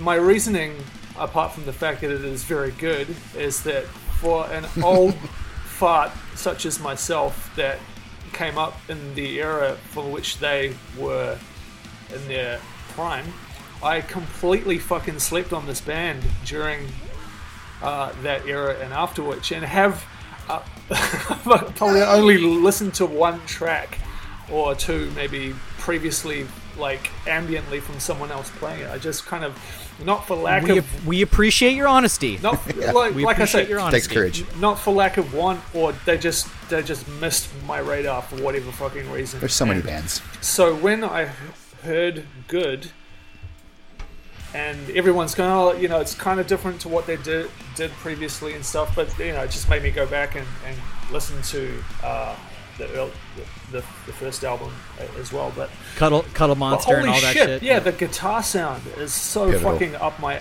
alley. It's that single coil ganky fucking. I love it. And the riffs and the drumming. John Carell's fucking amazing. That clean overdrive. Totally. Yeah. Okay, damn, that's a good one for number 5, baby. I tell you what. Yeah, I felt somewhat semblance of guilt. Listening to Good made me feel guilty for all of the years that passed that I did not pay attention to the band previously. And the other thing, I mean, like, I watched. It's hard to find it. Huh? I was just gonna say. Oh, you're cutting out. Sorry. I watched the Cast That Ends Creation interview that Chris did with them as well. Mm-hmm.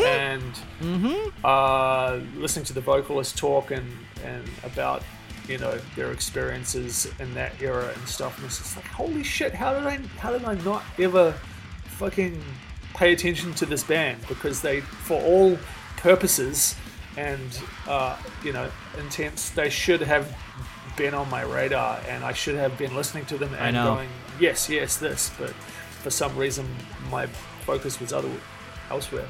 But that's cool, because now I can go back and I've got new stuff to listen to. So that's fine. I mean, you're hailing from another country, so probably not everything is so in your ether at that point. I definitely heard of them. It's like not like I'd never heard of them before. I knew the name definitely. I was just in my brain was in another place at that time as a musician, listening to other stuff, I guess. So. I feel like Sawtooth had its fans at that point, but naturally it's one of those bands as soon as it defunct and everybody fucking went nuts, you know, and just as time went on, everybody realized what we missed, that kind of thing. Right, you know? Yeah, the annals of time stretch out and obviate the cream and the dross. You know, when you get that far down the path with something that's like a look back genre, it's like you have the new lens on the past that makes some stuff look really good and some stuff like what the fuck were we thinking? Kind of. Yeah. You know. Well, I mean, it's something about gratitude. You know, it's got to be taken away from you in order for you to be appreciative of it. Sometimes, you know what I'm saying. And I feel like that's just Sawtooth specifically was that. And then, you know, I mean, they really didn't have much physical media. So, I mean, back in the day, if you weren't grabbing their album off some random fucking download site, I mean, yeah, you probably it wasn't out there, you know. But yeah. Otis, to be honest with you, if you would have told me the Sawtooth Grin fact of you being a newbie, if I would have had a few beers in me, I might have berated you a little bit. So I'm glad that we're here having coffee, smoking weed. That's I might have got on top. Fucking deserved it. I might have jumped on top of you. I would have deserved it. So. Like a rabid little dog. I would have I would have taken it submissively because I would have deserved it. Cool. All right, I just want to be real with you. I love you, but I might have fought you or attacked you or something like that. So I would have had the sawtooth frown. How tall are you? How tall are you? Me, just under 6. Under 6 foot.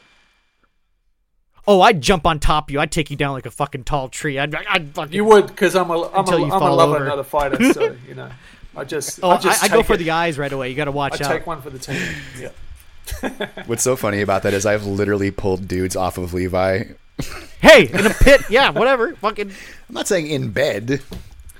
I think maybe it's the Not higher there's anything pitch. wrong with that. The higher pitch voice gives me the impression that you're like 5'1", 5'2", or something.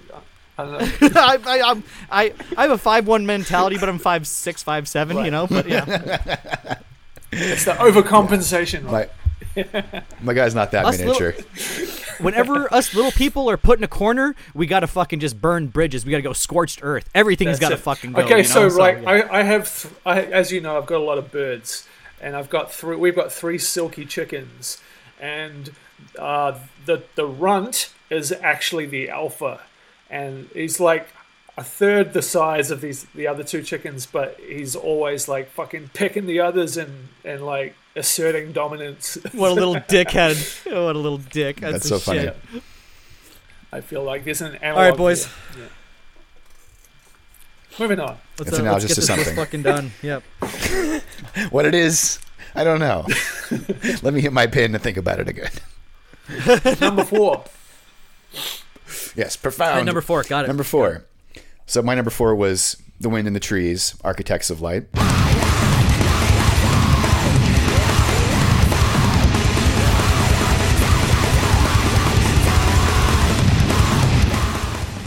Ooh. Okay. Yeah, placing very, very high on my list. David is one of the best undersung artists in the mathcore genre. I mean, from Lilu Dallas to American Motherhood to the Heads Are Zeros to The Wind in the Trees. They're all exceptionally good projects that I still enjoy revisiting to this day. He's got a very idiosyncratic style that's like immediately recognizable for in terms of his guitar technique, you know, large in fact due to the double voicings on the tunings. So he avoids making a lot of like the same shapes that are being used by a lot of people in the genre, sort of avoiding a lot of the tropes that way perhaps. But yeah, man, just a very idiosyncratic mathcore project that's instantly recognizable and very undersung. So yeah, I had to give it up to them. Word. So my number 4, we're doing a little switcheroo here, bud. Mothman.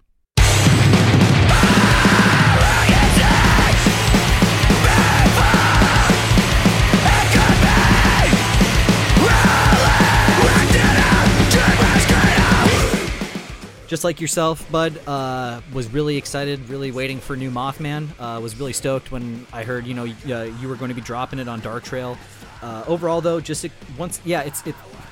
like you were saying, it's kind of hard to put them in that little label, I guess, you know, for digestibility here. But it's extreme, chaotic, hardcore with that little touch of like mathy grind too. It's all over the place. And By definition, it's fucking mathcore. It's just nobody wants to say it because it's kind of a The- grindcore yeah. palette, you know. But it, well, I mean, it's fine. Mathcore Index embraces it. Yeah, Released on Dark Trail Records. It's got to be some mathcore. But also just the vocal attack that you mentioned as well. Yeah. It's awesome. So overall, dude, I love this album. Great fucking release. Stoked. Great number 4. Love to see it. Yep. Otis? What else have I got here? No one's mentioned it yet, so I'm gonna throw it in there. Sunflower, All These Darlings, and now me, Jeff.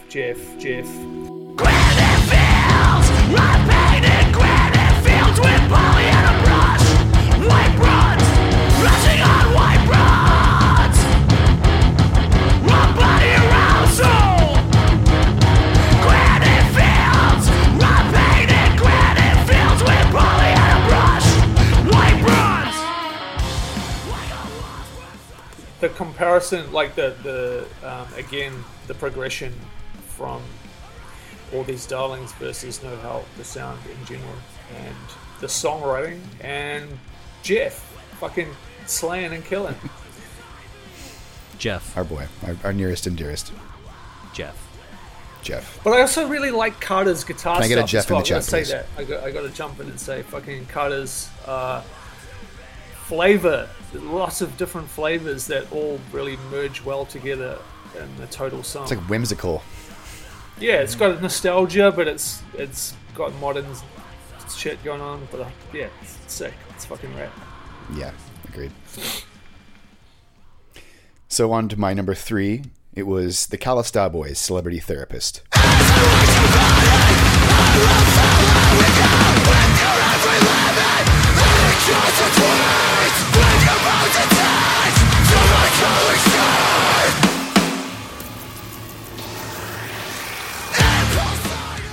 So I've really struggled with placement of my top 3 specifically this year, because I really did enjoy all of my top 3 very closely.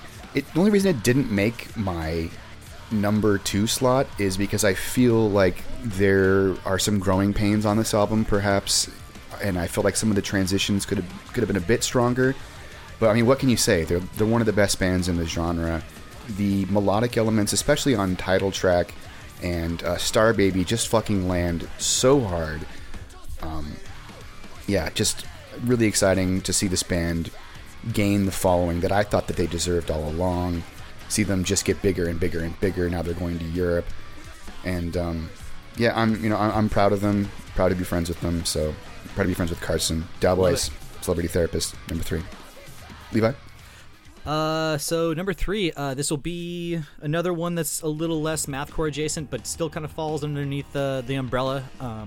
Victor Shores, their self-titled album, Victor Shores. He took me out on his canoe and told me not to tip it.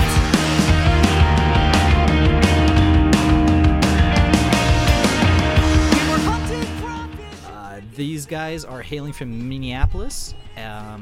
They are a 3-piece, kind of indie rock, just punk, math rock, I guess you could kind of touch on a little bit. Emo math but rock. overall, they're if you are a fan of, we're gonna, for the second time of this podcast, mention Marietta.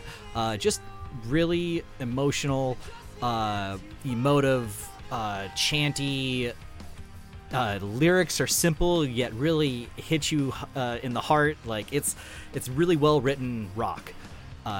That's pretty much all I got to say with these guys. Really positive dudes, and Zagama Beach, or I think it might have been Tomb Tapes that released this physical copy. But shout out to whoever gave Victor Shore support, because they definitely deserve it. Yeah, man, they're one of the better bands in like this newer, I don't know, 6th generation of emo. I don't even know what generation we're in right now, but yeah, they're good. Definitely recalling that American football kind of Marietta sort of sappy, melancholic, emotive math rock.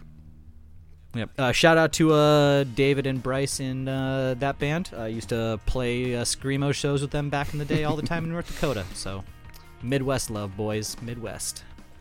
Otis? I got Caraneer Phantasmal.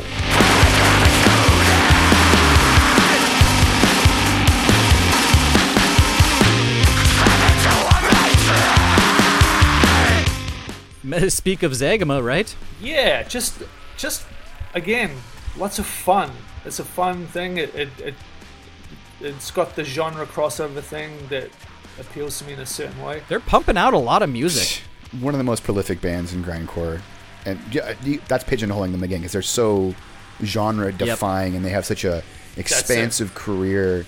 They have every time I listen to I get something completely new and I go, oh, this reminds me of this bit within the same track, let alone across the album. But again, not a lot of. It's an album I can put on and not sort of skip.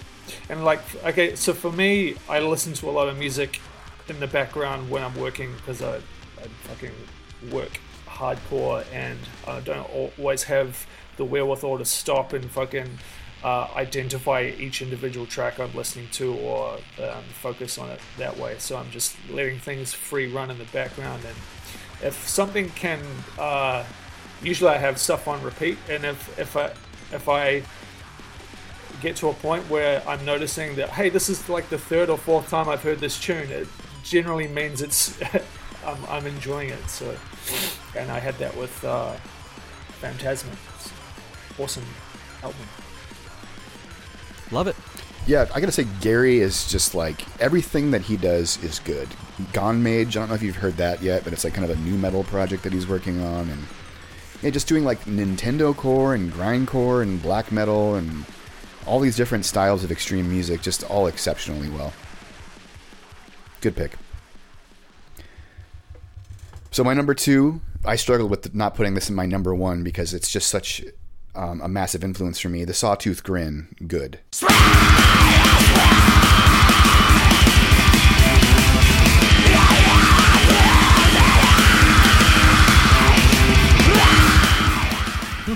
The Sawtooth Grin are one of my favorite bands of all time. Like, my own band was admittedly aping what they were doing to a pretty extreme degree in some cases. A little tip of the hat.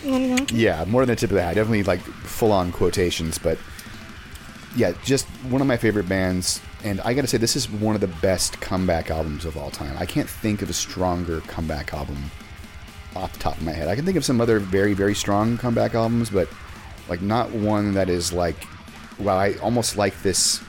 I don't like it more necessarily because, you know, sometimes She Tasted Like Burnt Plastic Smells is like the track, and I'll always, you know, put that on a pedestal. But man, the new flavor is so good. The voice leading technique that Jay is using on this album is really compelling.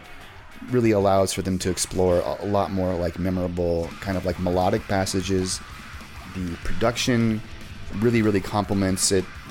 It sounds like I'm hearing it sounds like I'm hearing like Sawtooth through like a number 12 or Dillinger funnel. Like hearing those guitar tones, which are so like number 12, like in that clean overdrive kind of single coil, and the just like the tightness of the production of the percussion rather. Man, it really hit all the notes for me. I like that, man. Yeah. And Rich Lombardi, like, I love how he managed to keep it like interesting for himself as a vocalist and as a lyricist. Not only has his technique not lessened throughout the years, he managed to like put together some lyrics that are still really interesting and not like, you know, an attempt to like be angry about something or try to like force some like misanthropy. It was just more about like him living domestic bliss and making that into a mathcore record. The lyrical subject of a mathcore record is no small feat in my opinion, and to make it work within that context musically was really impressive. Yep, I agree with you. Yeah, just like to come back after all that time and still be as good as they were, if not better, is astounding, especially given their age. You know, they're not in their 20s, so all of them are in their early 40s, I believe, or late 30s. So, yeah, Sawtooth Grin. I love you guys. Love you guys. Okay, my number 2, it is going to be Chat Pile, God's Country. Okay, it's true. I wanna wear your blood. When I look through my eyes, I wanna be you. Okay, it's true. I wanna wear your blood. When I look through my eyes, I wanna be you. We've been over this already on the podcast enough. Just going to keep it short. It is relentless, very frustrating, depressing. And yes, Christian, just like yourself, sometimes I skip over parts because it's fucking, it's not that right time of the day for that ride. Lyrically, it's amazing. Their past releases were already dark, but they somehow got darker and more it just grabs me. Everything just grabs my heartstrings. So, shout out to Chat Pile for not being mathcore, but making it number 2 on my list. And those 2 tracks they put out in December were good too. Or was it November? And they put out a 2-track EP as well. Yep. That was good too. Just on that note. Otis? That was good too. Yeah, what's up, Otis? I have run out of things on my list, but I just remembered that I spent quite a bit of time listening to the Thought Crime album when you guys first covered it, however many episodes back.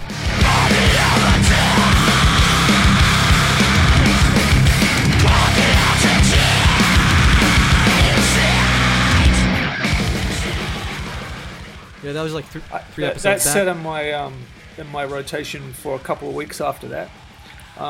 Not a huge, like we're saying with Black Matter Device, it's not really doing anything that hasn't already been done before, and definitely leaning on its pedigree, but I somehow kept returning to it. I can't, just for a portion there, it's like, yeah, this is... Speaking of albums, I felt guilty. Yeah, I agree with everything you're saying right there. Speaking of albums, I felt guilty about not including in my top for sure. Altered Past by Thought Crimes. Exceptionally good. As you say, not doing anything super that Dillinger hasn't already done, and perhaps leading a bit on the fact that they've got Billy Reimer drumming for them. But fucking A, man. He goes fucking gorilla on that shit. Vocalist kills it too. Extremely versatile. Good singing. kind of bringing that James Munez and a bit of Greg Puciato and a bit of Buckley, just like all of my favorite kind of vocalists of the genre all together. Just super good. Excellent release. That was probably like my number 13. So my number 1 album of the year, my favorite album of the year, was Sunflower, All These Darlings and Now Me.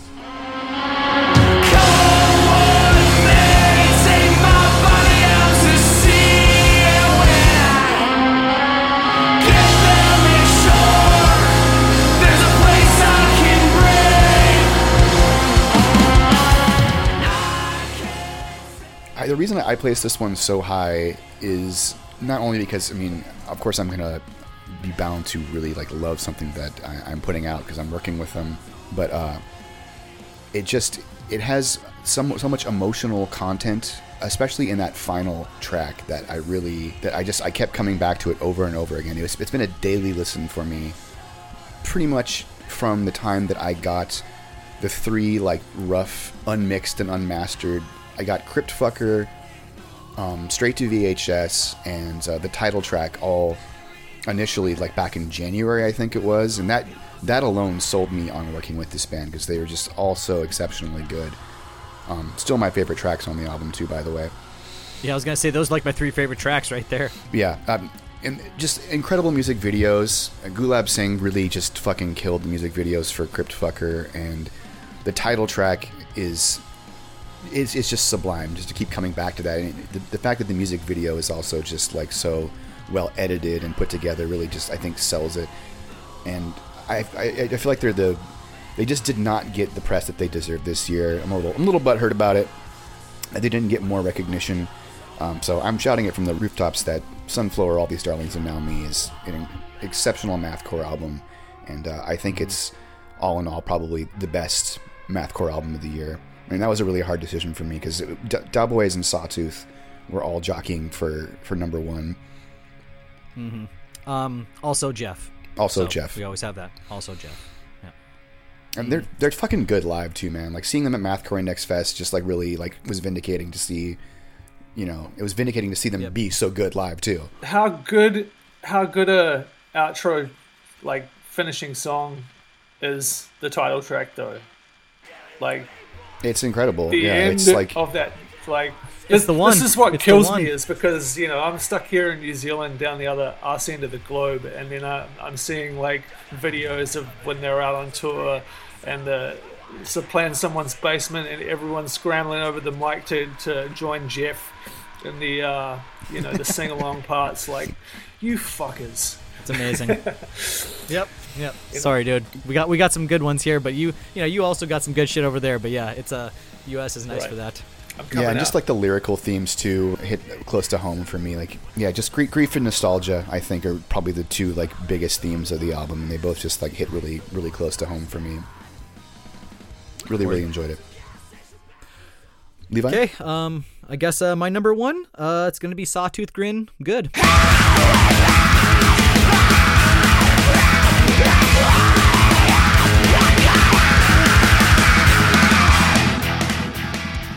Fuck yeah. So I guess I took the wheel for you, bud. Not going to get much into it. I really felt I want to put the disclaimer out there. I do feel guilty because it might be a little bit of my just nostalgia bias going on here, where I just trying to give it love. But no, it's truly, that good though. It's that good. No, what's so refreshing about this is, yes, when you play this, it is fucking Sawtooth Grin. You can't deny that. But also, your ears turned up a little bit like a dog. You're kind of like, what the fuck's going on here? Because there is a different sound, and dare I say, it's just a more matured sound. On top of that, lyrically, it is overall just a more matured album. It's just Sawtooth Grin's gotten a little older in no bad way. It's just showing that they have advanced their sound, and lyrically, it's just a little something different. A little less obscure. I fucking love it, man. So it's an easy number 1 for me. Most importantly, there's still gas in their tank. Like, I'm just fucking juiced at the prospect of being able to see them in the next year or so. Well, that's what I'm saying. I mean, you put it on, and it's fucking Sawtooth. Yeah. I mean, there's no debate. And it's real because they're playing gigs now. Yep. So, and that's I was trying to tell Christian, like, the Zegama Beach, that ZBR Fest, like, it's like you go to like a really good restaurant and you open the menu and you're like, oh, there's not much food on the menu, but then you look at everything, you're like, oh fuck, everything's dank on this menu though. So that ZBR like lineup is pretty fucking solid. So shout out Dave's, guys doing something right there. Nice choice. Yep. Dave's choice. Dave's choice. The Dave's. Anyways, The Dave's. the Dave's is. But yeah, Otis, what's you got a number one? You pull out your booty or what? As I said before, I ran out of my list. He's out. So I He's looking at his booty. He's like, oh shit. No, 2022 was a big kind of watershed look back year for me. I didn't make a lot of music. I didn't check out as much new music as I wanted to, and I I respect that. spent a lot of time just going back. And I have a long history of finding bands late and stuff, and so. Just like Sawtooth Exactly Grin, like that, yeah. Just shit that, because I guess when I was younger I was more hyper focused on specific stuff, and so what's in the blinders doesn't get taken notice of a lot. So when I do discover a band that already has a history, it's like, oh, rad. So now I've got all these albums that are now new to me and I can go check out, which is cool. And so for me, Sawtooth was definitely one of those bands. It's like, holy shit. Got to go back and unearth Cuddle Monster and get under the teeth of that. But like you said, Herbivore. Good is so good. It's like, and I think I'll just piggyback Levi there and say it's a fantastic album, and I'm still listening to it regularly. And the tonality for me as a musician, the drum sound, the guitar sound, let alone the material. I think when I first listened to it... It's like orgasmic to listen to. For sure. It's a winner. When I first heard the first track, it was like a cacophony. And I kind of, having not listened to them specifically, but knowing kind of where they came from, I was still kind of taken aback by how confounding musically it is. And then it takes several listens to really peel back some layers and separate things out. But fantastic release. Love it. Yeah, man. Agreed. So fucking good. I have nothing more constructive to add to that. Okay, but... that's it. I think that's us wrapping up our list, boys. So that was our favorite albums of 2022. Mm-hmm. So before we wrap this up, I just want to thank you so much if you made it all the way to the end of this podcast. And if you enjoyed it, do me a solid and please go on Apple Podcasts and leave us a review. Leave us 5 stars on Spotify. Tell us how much you love us, and if you have any questions or comments or concerns or nudes, you can send them to mathcoreindex@gmail.com. Cut that. Rare. And yeah, Otis, thanks so much, man. So fucking good to finally have you on the podcast. Otis, again, is in Infinite Hex. And speaking of pedigree, go listen to his other projects from the past, Ornithologist and Nakaname. You will not be disappointed. They're also very, very good. Otis, is there anything that you would like to plug since we're here? Yeah, okay, sure. Infinite X is kind of on a little bit of hiatus. I was saying to Levi before, I'm just so busy with work. But one thing that I got involved with last year was this Cuzzy from down here, who's a one-man project, Ian. He does, his project is Death Tripper, and I filled in on drums with him, but he's just fucking kinging it. He's clocking it.